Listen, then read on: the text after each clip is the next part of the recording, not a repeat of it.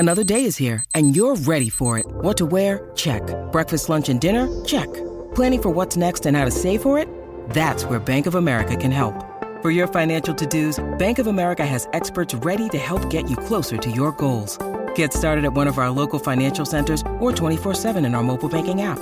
Find a location near you at bankofamerica.com/talktous. What would you like the power to do? Mobile banking requires downloading the app and is only available for select devices. Message and data rates may apply. Bank of America N.A., member FDIC.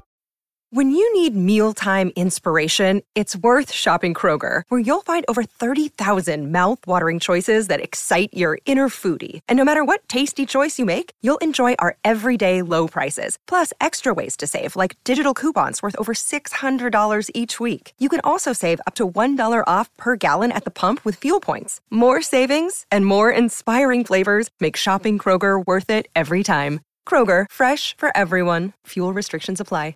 Hey guys, it is Ryan. I'm not sure if you know this about me, but I'm a bit of a fun fanatic when I can. I like to work, but I like fun too. It's a thing. And now the truth is out there. I can tell you about my favorite place to have fun. Chumba Casino. They have hundreds of social casino style games to choose from with new games released each week. You can play for free anytime, anywhere. And each day brings a new chance to collect daily bonuses. So join me in the fun. Sign up now at ChumbaCasino.com. No purchase necessary. VGW Group. Void where prohibited by law. See terms and conditions. 18+.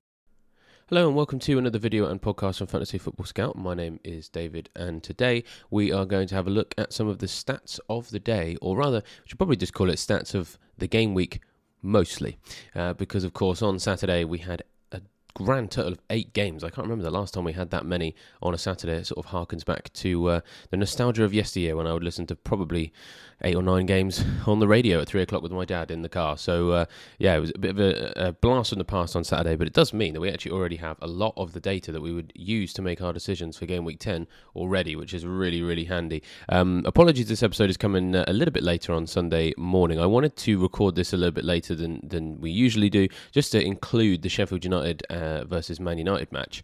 And by the time that had finished, it got quite late, and I think there's a lot of us out there from England, especially, a little bit gutted about the rugby. So I felt like I needed to sleep on it, wait for all the data to accumulate properly in the members area, and be able to look at this with a cool and clean head on Sunday morning. So yeah, that's the time I'm recording this. So that's just to timestamp this for those of you who are listening. It is mostly going to be relevant because we've had 8 games already, but we won't have the stats for West Ham and versus Villa, and then of course Spurs versus Fulham, which is being played on Monday night, won't form part of the analysis we do here, but fear not, we will have plenty of other coverage in the next couple of days that will be able to include those particular bits of information. And to be honest, the only thing that really helps us miss out on really is just not knowing who is the top shooter for the game week, which in some respects is a bit of a a stat in a microcosm. So we don't need to worry too much about that. There's still loads of things that we can extrapolate from Saturday's games, which I'm going to go into in the next few minutes, basically. So yeah, as I've said before, we're doing this as a bit of an audio-only episode at the moment. And so, yeah, if you're enjoying these, let us know via whichever form of sort of social media you contact us on. And yeah, we're always looking for more feedback on how we do these and when we do these. So do let us know. But without further ado, let's jump into the first of yesterday's games, and we're going to start in chronological order with, of course, the Merseyside derby at Anfield on Saturday lunchtime between Liverpool and Everton, which was, of course, a little bit affected by that red card in the first half, but for those of you who went in on Salah, you had to be patient, but once you got to the 97th minute, you came away with a big double-figure haul. And so there are almost certainly going to be people out there who had been staying the course and going without Salah and have now seen him get double-figure hauls in 2 successive matches. Those of us who have Salah will be very pleased to see that he has got that consistency back again. The only mildly annoying factor, and this is me for my team, is that I've had him for the last 2 weeks, haven't captained him for either of them, and he's been the top scoring player out of my captaincy candidates. I mean, Son still has his game on Monday night to come, so that could change, but Salah once again outscoring Haaland. We'll talk about Haaland in just a second, but we're just going to analyse Salah's performance yesterday, and it was actually a very exciting one. Now, of course, we have to factor into these stats that, of course, Everton were playing a lot of this game with 10 men, so that did, of course, factor. But the interesting thing about Salah is that so far this season, he's been mostly a chance creation machine rather than a shot creation machine. In the past, he's been the most busy player in the penalty box in terms of shots and things like that. That had been tempered a little bit, and he was sort of being outperformed by those around him, like your Diaz's and your Nunez's for things like shots in the box and shots on target. Not performing badly in that, but just not as well as his colleagues, which was surprising for him. But he was by far and away Liverpool's best creator. Well, against Everton, we saw a bit of a shift back to the Salah of old in many ways. In terms of the goal threat, he had 4 shots in total. That was the joint second most. Szoboszlai had the most, but he was mostly peppering shots from outside the box. Salah was the big man for shots in the box specifically. He had 4. That was level with Jota, but when we keep zoning in on these shots, Salah just continues to come away as the winner, really. 2 of them were big chances, and he was the only player to have big chances in this game. Nobody else did, and he had 2 of them. Shots on target, 2. He's the only player in this game to have more than 1 shot on target. There was actually a lot of shots from Liverpool players, obviously, because, of course, they were playing with a man advantage. But basically, Salah was top of the pile in pretty much all of those stats, with the exception of the total shots. But actually, really, Szoboszlai having more total shots outside of the box probably doesn't really mean much for FPL now. Of course, there was a penalty involved in this as well, which of course is always going to skew the stats a little bit. But of course, he's on penalties, so great. That's definitely useful for Salah. Let's have a quick look at the chance creation, because it wasn't bad. I mean, he was still up there with the most creative players in his team. Szoboszlai was the most creative with 4 chances created, and then we had McAllister and Salah joint second best. McAllister, Salah and Jota joint second best, all with 3 apiece. For those of you sort of interested in Alexander-Arnold, interestingly enough, didn't create a single chance in this game. Really odd, that one. Of course, Tsimikas has come in to deputise for Robertson. He created 1 chance. And in terms of the penalty box touches, Tsimikas wasn't really able to trouble the penalty box too much, unfortunately. So, we're unlikely to see him necessarily bombing forward and doing a lot for Liverpool in a Robertson or even an Alexander-Arnold kind of way. But at 4.5 and with some favourable fixtures and Robertson out for quite some time, he could be very useful indeed. I'll finish with the expected goals involvement for this one. Of course, penalty taking duties did impact this somewhat, but it's nice to see for those of us that have Salah that he was top of this game for expected goal involvement with a score of 1.44. However, you take out penalty taking duties and you look at non-penalty expected goal involvement, 0.65 for the Egyptian King, and that's over double that of second place in this game. Diaz, Szoboszlai tied on 0.31. So, conclusion from this game, it may seem obvious in many ways, but it's always good just to zone in on the numbers behind it. Salah, by far and away, the most attractive FPL asset to come out of this game, and it sort of continues to prove what we've kind of been discussing for some time. When we had game weeks 9 and 10, that period of the season in our minds as a time to target Liverpool, and a lot of us were hoping, by then, will someone else have emerged as a reliable player who can sort of track Salah's returns, maybe not necessarily in terms of just sheer volume of points, but can someone match him for value in terms of someone who's maybe like priced at 7.9 or 7.7 or 7.5 or something like that, and then offer perhaps maybe less points, but in a way that was proportionately less based on that price. And unfortunately, we're just not seeing it. And of course, the other advantage for Salah is that these big hauls as they're coming in, and the reliability of these underlying numbers, him still being, one of Liverpool's best creators, getting back to his goal threat best against Everton, he's just in infinitely more captainable than a lot of the other Liverpool assets. And so it really just solidifies Salah's place in that kind of threemium captaincy debate that we've been having in the last couple of weeks. At the moment, for this game week, it was really Salah, Haaland and Son were the 3 candidates. Next week it's probably going to be Salah, Haaland and Saka instead, but Salah has every right to be in that conversation. There's going to be lots of discussion in the coming days about whether or not people will start captaining him over Haaland, because for the last 2 weeks he's outscored him. Rodri came back from Man City. and Salah still outscored him. So it's definitely worth noting that, and definitely keep tuned to all of the content we're having in the next couple of days. Some of the best managers in FPL, we had to give their opinion on what they're going to do, whether or not they're going to break their team to get Salah in, because I imagine those who don't have Salah are probably starting to get really nervous about it now, or if they've already got them, to what extent are they going to allow his returns to influence their captaincy decision? There's lots and lots of big decisions to come up. Talked about the numbers here. We'll talk about the strategy in a little bit more detail this week, so stay tuned for that. Now, before we move on to Manchester City, which would seem like the obvious segue, I do want to get through a couple of other of the 3 o'clock matches because they sort of have some relevance in terms of Brighton midfielders. So we'll start with Newcastle first because, of course, there's a lot of people looking at midfielders in the price bracket of around sort of 5 to 7 million. Anthony Gordon being one of those. Pedro Neto is another. I'm not going to go into too much detail about the Wolves game on this. Neto got another return, so he continues to tick along at a decent price. But of course, it is worthy of note that Anthony Gordon got himself another attacking return, got himself a goal in the 44th minute in a 4-0 win for Newcastle against Crystal Palace. Now, before we go into details on the Newcastle players, the interesting thing here is that Crystal Palace's defence has been really, really excellent this season, and so it just serves to show really just how powerful this Newcastle attack is. It is irresistible in the way that it is playing football, especially at St James's Park as well. And so it really makes you want to look at the Newcastle attack. I mean, I'm sat here with no Newcastle attackers. I've not had a bad game week. I've got 56 points so far. I'm always looking for ways to sort of, push my team in a new positive direction. And I just feel like Newcastle, I'm a little bit exposed to them at the moment. Now, and results like this just illustrate that really well. This team like Crystal Palace, capable of keeping clean sheets quite regularly this season. Anderson has given me a lot of joy. But this one, 4 goals conceded. Wow. So what are Newcastle doing well? And is there anyone within that who you can seriously rely on? Now, the thing that's really annoying, and the stat of the day that I'm going to really sort of give you here, is the fact that there is no clear individual player who sort of stands out above all of the rest. Statistically. Now, Gordon and Wilson are probably the two that are going to take a lot of the attention, and rightly so. But, what you'll see in this game is, 1 goal for each of them in a game where they scored 4, and you've got Sean Longstaff and Jacob Murphy joining in the party, which is a bit annoying. It's not like Liverpool where everything seems to go through Salah.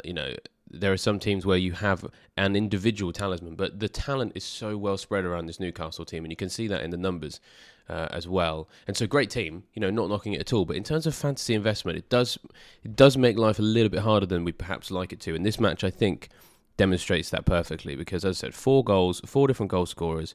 And when you go and have a look on the stats for this game and look at total attempts on goal, sorting all of the players, the top 2 are both Palace players, and then you've got another 3 Palace players tied with 4 Newcastle players for joint second most shots in this game. So Ayew and Odsonne-Edouard had 3 shots each, so they were the joint top shooters in this game.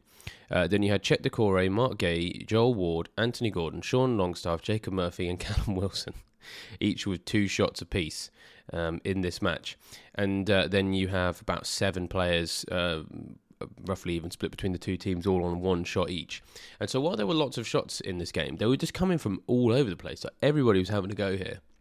You can kind of filter it down a little bit by looking at location. We sort of filter out a couple of players here. So when you go down by location, it does help, but not as much as you'd like, because we've got 1, 2, 3, 4, 5, 6 different players in this game tied as the joint most persistent shooter in the penalty box. It's Ayew, Edouard, Gay, Anthony Gordon, Sean Longstaff, Callum Wilson, all with 2 shots in the box each. Now, filtering it down again, Gordon and Wilson do come out on top for big chances, 2 each. But they only had 1 shot on target each. And the only player to have more than 1 shot on target in this game was Jacob Murphy. And again, that's not to say that there was not an array of talent here, because, again, the number of players with shots on target, there's quite a few. And so it's just a bit annoying. I think that Gordon probably deserves to be the one that people look at still, because he's cheaper than Wilson, and Wilson didn't finish the game. Isak did come on, and so we are sort of back to wondering, okay.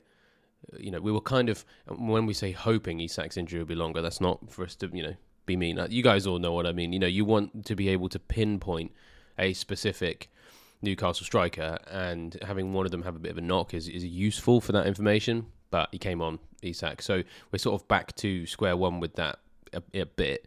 Whereas we're not quite in the same boat with Gordon because, of course, Harvey Barnes is still out. But I guess the point really is that when you look at these numbers, there's so many other players around Gordon stealing the opportunity to get attacking returns. You know, there's just attacking talent coming from every side. They don't have to focus down his flank. They go through the middle, then go for the other side. Set pieces as well. All these things just means that Gordon might not be as explosive as we like him to. It'd be a very different story if the stats from this game were like he was clearly everybody else. Like, 4 shots in the box, everyone else has got 2, all that kind of stuff. So it's a bit annoying. Of course, this is just one game. Go and have a look at his numbers for the recent weeks and have a look at his fixtures as well. But yeah, really the focus, of course, of Stats Today is just to see how they got on in this individual game week. Let's have a quick check-in on distribution because, of course, Trippier getting involved with assists once again.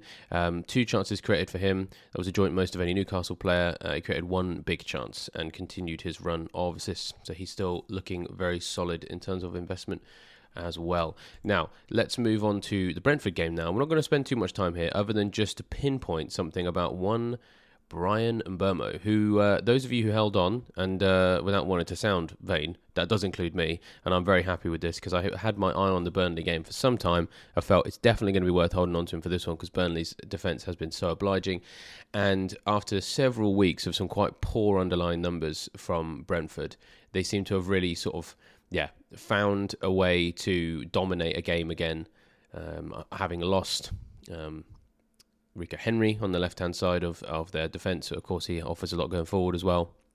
Managed to find a way, and it comes as no surprise, really, that it happened against the Burnley team that has been so obliging this year. So an XG of 3.24 for him. For Brentford, sorry, and then for Burnley, 1.14. So yeah, Brentford really dominated this game, and I'm just having a look at how many points Mbeumo got for my team because it was definitely double figures. Yeah, 14 points, 1 goal, 1 assist, maximum bonus, exactly what we wanted to see, and it did come from some solid underlying numbers. 6 shots in this game from Mbeumo, 3 of them in the box. Funnily enough, none of them were big chances, but the volume in the end is what took him along. 4 shots on target. That's double Visser, who was second best for that. And Mbeumo also this game's top creator as well. And so it does put me in a bit of an annoying situation, to be honest, because I told myself going into this game, Mbeumo gets one last chance saloon, and whatever he does, he's gone. He's going to go after that. And you just look at the fixtures beyond it, and it is Chelsea away next, West Ham at home after that, Liverpool away, Arsenal at home. The only game I would really be interested in him for attacking runs is probably West Ham at home because their defence is quite obliging this year. They're relying very heavily on Areola to get by. So it means might have to be goodbye. But, and I guess the fact that his numbers have been so poor and then they're so good against Burnley, I think probably says more about Burnley than it does about Brentford, although I'm sure that Thomas Frank is a very pragmatic manager. We all kind of figured that he would find a solution for how to, get this team firing again after, losing that big important factor on the left-hand side. So maybe that's happening. But when, I think it's goodbye. I think it's goodbye from Mbeumo. But I thought it was interesting just to point out that kind of what a lot of us who had Mbeumo predicted for this game came true, and it wasn't a case of luck either because his underlying stats for this game were very good. So his the points that he got, he really deserved to get. To be honest, he finished this game 1.56 goal involvements and got himself 2. So largely in line with that. And so the reason I wanted to talk about those 2 games, Newcastle and Brentford, before we talked about the City game, is because of how impressed I was with Mitoma. Now, he didn't get an attacking return against Man City, but his underlying numbers were absolutely brilliant. And I've been talking about Mitoma as someone who I was thinking about as a replacement for Mbeumo for several weeks now. Their fixtures coming up: Fulham at home, Everton away, Sheffield United at home, Nottingham Forest away. Fantastic fixtures for the Seagulls in the next couple of weeks. And they did give Man City a little bit of a scare in the Saturday 3 o'clock game. City were kind of in charge, especially going 2-0 up inside the first 20 minutes. But then an Ansu Fati goal in the 73rd minute just gave Man City a little bit to think about. And actually Brighton finished this game with a higher XG than Man City. So I'm actually going to start with Brighton because, as I said, it's a segue away from Mbeumo and what my plans are for him. As I said, this isn't really news, probably, to people who've been sort of following what we've been talking about on Fantasy Football Scout and Burmo to Matoma. Seems like a fairly common idea at the moment, but it's always nice to get nice statistical and eye test confirmation that is worth doing, and he's still got some form, etc., because it's been a little bit of a while since we've had a big return from Matoma. But against Man City, who have had fantastic defensive numbers so far this year, Matoma finished this game joint top 4 shots. So Doku and Alvarez had 3 each, as did Matoma. So those 3 players tied for most shots. 2 shots in the box for Matoma. The only player with more shots in the box in this game was Doku, and bearing in mind Haaland was here, so he had more shots in the box than the big Norwegian. 2 big chances as well. That was for Matoma. Most of any player in this game. 2 shots on target, level with Haaland as the most shots on target in the game. So Matoma is looking very threatening. If he can do that against Man City, there wasn't a lot of creation to come with that. Matoma didn't create any chances, but that goal threat is brilliant. To do that against Man City really, really shows that he's ready to come in and perform well against those other teams that Brighton have got, which are favourable fixtures. Expected goal involvement, Matoma also top 0.50 expected goals to be involved in. So he's one of this week's top XGI underperformers so far. So yeah, really, really encouraging. If we can just get a bit of an idea over whether or not he's going to start, that will help. He hasn't really been rotated all that much this year. He has managed to play 90 minutes in 6 of the first 9. 7 of the first 9, I should say. 45 minutes against Bournemouth, but he scored 2 goals in that one. 80 minutes against Wolves, but he got a goal and assist in that one. So I think he is looking really strong for the next couple of weeks, and the stats from the Man City game really confirm that. But let's just switch a gear and now talk about Man City themselves. That was a bit of a detoured route from Salah to Haaland, because it's worth having that conversation. Now, I was surprised to see Haaland's numbers for this game not as good as I was expecting them to be, but we have to say there's still improvement. Rodri's back in the team, Stones is back in the team, which is also good for Man City. He might take a little bit of a while to get up to speed, but when Rodri and Stones are paired together in that Man City midfield, wow, that's a very, very effective system. The way that they shift the ball from the defensive 5 to the attacking 5, those transitions through those 2 players are really, really effective. And I think in the coming weeks we will see Haaland get back to his best. And to be fair, there was improvement in his numbers and his stats for this game, because it was just 1 shot in 2 matches against Wolves and Arsenal. He had 2 shots in this game, 1 in the box. No big chances, 2 on target, but of course still managed to come away with an attacking return. And whilst it wasn't as explosive a score as Salah, I'm not unhappy to get 8 points out of this game. Got himself 2 bonus. For example, because in the end his goal proved to be the winning goal, which it does nudge you in a positive direction for those bonus points. Alvarez also continuing to be quite persistent as a strike threat. As we said, 3 shots in this game. That was the joint most. And in terms of expected goal involvement, he had an expected goal involvement of 0.35. So he was the Man City player with the highest expected goal involvement there. So yeah, as I said, the debate around Haaland versus Salah is going to continue. Man City, of course, have Man United away next, but then they've got Bournemouth at home. So there's definitely some opportunities in the next couple of weeks to still probably captain Haaland. Some mild improvement on his numbers, but they're not as good as they were before Rodri's suspension. You could argue, Brighton, good team, but we have been saying they have been leaky at the back, even though they've been playing well. So one to monitor for sure. I was expecting slightly better numbers from Haaland out of this one.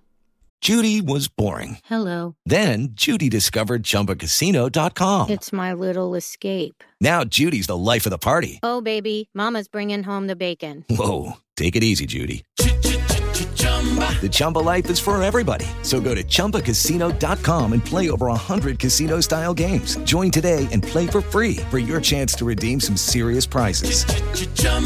ChumbaCasino.com. No purchase necessary. Void where prohibited by law. 18 plus terms and conditions apply. See website for details. Hey guys, it is Ryan. I'm not sure if you know this about me, but I'm a bit of a fun fanatic when I can. I like to work, but I like fun too. It's a thing. And now the truth is out there. I can tell you about my favorite place to have fun. Chumba Casino. They have hundreds of social casino style games to choose from with new games released each week. You can play for free anytime, anywhere. And each day brings a new chance to collect daily bonuses. So join me in the fun. Sign up now at ChumbaCasino.com. No purchase necessary. VGW. Void where prohibited by law. See terms and conditions. 18 plus. It is Ryan here, and I have a question for you. What do you do when you win? Like, are you a fist pumper, a woohooer, a hand clapper, a high fiver? I kind of like the high five, but if you want to hone in on those winning moves, check out Chumba Casino. At ChumbaCasino.com, choose from hundreds of social casino style games for your chance to redeem serious cash prizes. There are new game releases weekly, plus free daily bonuses. So don't wait. Start having the most fun ever at ChumbaCasino.com. No purchase necessary. VGW Group. Void where prohibited by law. See terms and conditions. 18+. Right, let's quickly talk about Chelsea, and then we're going to talk about the Sheffield United-Man United game. It's kind of difficult to go into massive stats detail on all these matches from Saturday, so we just sort of cherry-pick the most important ones from a fantasy perspective, and yeah, it's Chelsea next. Now, this was a very interesting game. Chelsea 2, Arsenal 2. Chelsea outscoring Arsenal for expecting goal involvement, and Arsenal coming very close to suffering I'm going to say surprise defeat, because really Arsenal have been much better than Chelsea this year. But the big FPL story from this one, in my opinion, is Cole Palmer. Another penalty for him. So you could turn around and say, oh yeah, another penalty, just getting by on the penalties. But the fact that we've got a 4.9 million midfielder on the penalties for Chelsea is really, really encouraging. And we did a video on him a couple of days ago during the international break about, okay, what's all the fuss about with this guy? Is he worth looking at? And what we found was that his per 90 stats were really strong. He'd only started 2 games, but his numbers in those games have been fantastic. In the games where he'd been a substitute, they'd also been very effective. And so it was a case of, yeah, I think he's going to be a really important attacking asset for Chelsea this year. His price and his FPL classification make things look really attractive. The only issue we had was the fixtures. We were thinking, the fixtures are a bit of a challenge. Let's see how he gets on in those fixtures, the harder ones. Arsenal, Brentford, Spurs, Man City, Newcastle, Brighton, Man United. And then you get to Everton, Sheffield United, Wolves, Crystal Palace, Luton, Fulham. Can he show enough over this period where he faces the difficult teams to offer, kind of like, possibly even template potential for those really positive fixtures? And so far, the update on Cole Palmer is yes.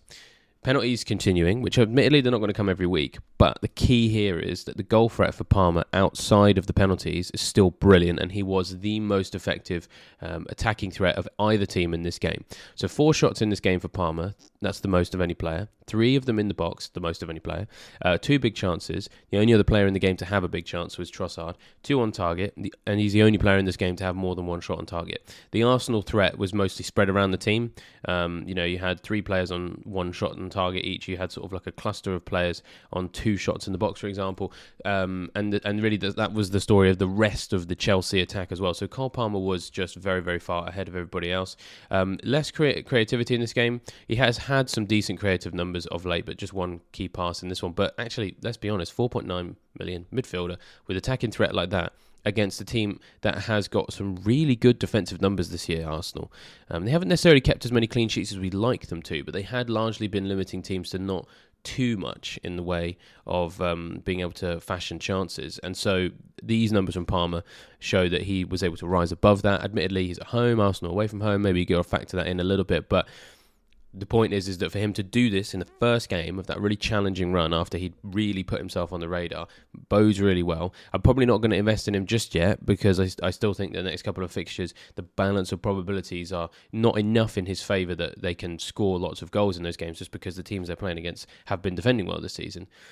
I'm really looking at this run as a chance for Palmer to really prove himself to me, to see how well he can perform in the easier fixtures if he can do well in the harder ones. And as I said, so far, all things looking good. Now, the other, of course, talking point here has to be Saka, because, of course, a lot of people had sold him. 90 minutes in this one, so it's good to see him being able to finish a game again. But it was actually quite a limited game for him. So just 3 touches in the box for Saka. He actually had no shots all game, which is very unlike him, because he has been quite good for that this year. However, he was relatively creative. He was Arsenal's most creative player in this game. 3 key passes and 1 big chance created. And, of course, he came away with an assist. And so with the Sheffield United game coming up next, I'm definitely looking at ways to get Saka back in my team. That was always the plan.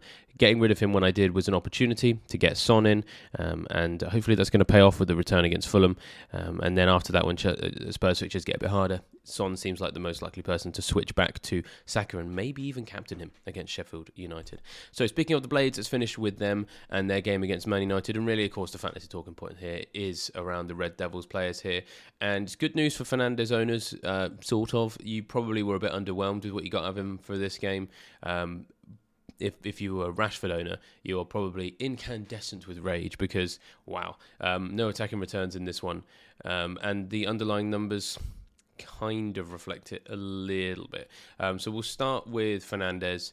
I mean, he continues to be a chance creation machine. 5 key passes in this one, more than any player. 4 more than any other United player. 1 big chance created for him. And then combining that with Fernandes having 2 shots on goal. None in the box, no big chances, none on target. But he's still having a go at least. And of course, he is the penalty taker as well. That meant that he came away with an assist. As I said, if you held on to Fernandes this long and this is all you got, you're probably really frustrated and you're probably going to sell him, to be honest, when you look at some of the fixtures that United have coming up. And the thing is that just kind of like contextualising some of these numbers a little bit more. Yes, the creativity numbers are so high for him and they're great, but who's really standing up and offering regular goal threat for them in a way that's going to help him consistently get assists? And it's still a bit of a struggle because going back to the shots in this game, no Man United player had more than 2 shots. It's a bit like the Newcastle thing where you've just got like a cluster of players who all had 2 shots apiece and you kind of got a sprinkling of any of them having more than 1 shot in the box, things like that. So Rashford had 2 shots in this game. 1 was in the box. It was a big chance. It wasn't on target. Højlund had 2 shots in this game. 1 was in the box. Both were big chances. Both were on target. But yeah, no goals for him. They may come eventually, but it's getting to a point now, I think, with Fernandes especially, that it's like there's lots to like, but he relies on too many other factors kind of improving for you to get those points. And I always say, in FPL, if you've got someone in your team where you know something needs to give in order for them to deliver on their potential, then a lot of the time it's time to get rid, because you really need players in your team where it's not reliant on some kind of improvement happening between now and the time that you need them to get points. I think the best case scenario of this is Everton defensive players over the summer. Everyone was saying, okay, fine, Everton was shocking at the end of last season, but, surely with Sean Dyche coming in, he should improve that defence enough for them to become reliable. And that, for me, wasn't enough. That's why I didn't own an Everton defender at the start of the season. And it's, in my opinion, why those who did own Everton defensive assets were largely disappointed. You were expecting something to change on the hope that it would, rather than the knowledge that it probably will, which is slightly different. You might turn around and say, David, what about Mbeumo? The difference there is that Brentford were going up against a really bad defence. So in terms of, yes, fine, Brentford needed to find their groove again, but they were going up against the best case scenario team for that to happen, and it did. And it was also the same story with United. We were expecting them to go up against a bad defence, and Fernandes still did the business mostly. It's just that those around him didn't. Whereas with Brentford, I felt that Mbeumo doesn't necessarily need... the rest of the Brentford team was already in good enough form that was a bit more likely, I think. But certainly, without wanting to sound like I'm questioning everybody's decisions, if you held a United player for this game, it was absolutely the right thing to do. But I think that we'd all been saying, if what happens in this game is they underwhelm, it's probably time to say goodbye, because this was the game where you needed an explosive return from them because of who they were facing, and you didn't get it. And then just going back to Rashford, 2 shots in the box, 2 shots, 1 in the box, 1 big chance, none on target. I mean, that's really poor for him when you consider that he, up until now, had been one of the most persistent shooters in the box this season. He was right up there with your Haalands and your Watkins and players like that, and just 1 in the box against Sheffield United of all people. And interestingly enough, Archer was this game's most persistent threat. 4 shots for him, most of any player. 3 in the box, most of any player. No big chances, unfortunately, but 2 shots on target was the joint best in this game. And so while he's still not getting anything, it's 4.5. I'm sure there will come a time when they come up against someone who's going to let those goals in. He's a persistent player. He's still having shots. That's good. I'm hoping that eventually he'll get auto-subbed in for maybe a 6-pointer or something. So good numbers out of Archer, at least for now. So, yeah, there we are. Well, with that, I'll leave it there. As I said, it's hard to go into detail on all these games, and a lot of these are sort of just looking at games specifically just in the context of what happened there. If you want more context, and of course the members area is going to help you. Time's running out to get your 30% discount on the pre-season prices to get your membership, so make sure you hurry up and sort that before the game week 10 deadline, and then you can have a look at some of these games in more detail. We'll talk about some of the more broader trends that we've seen in FPL in all of the other videos and podcasts that we've got this week, so do stay tuned for that. But hopefully you found this helpful. And yeah, we'll be back next week with some more observations of Saturday's matches. But with that, I shall leave you fine, folks, to enjoy the rest of Game Week 9 and your preparation for Game Week 10. And I shall see you next time.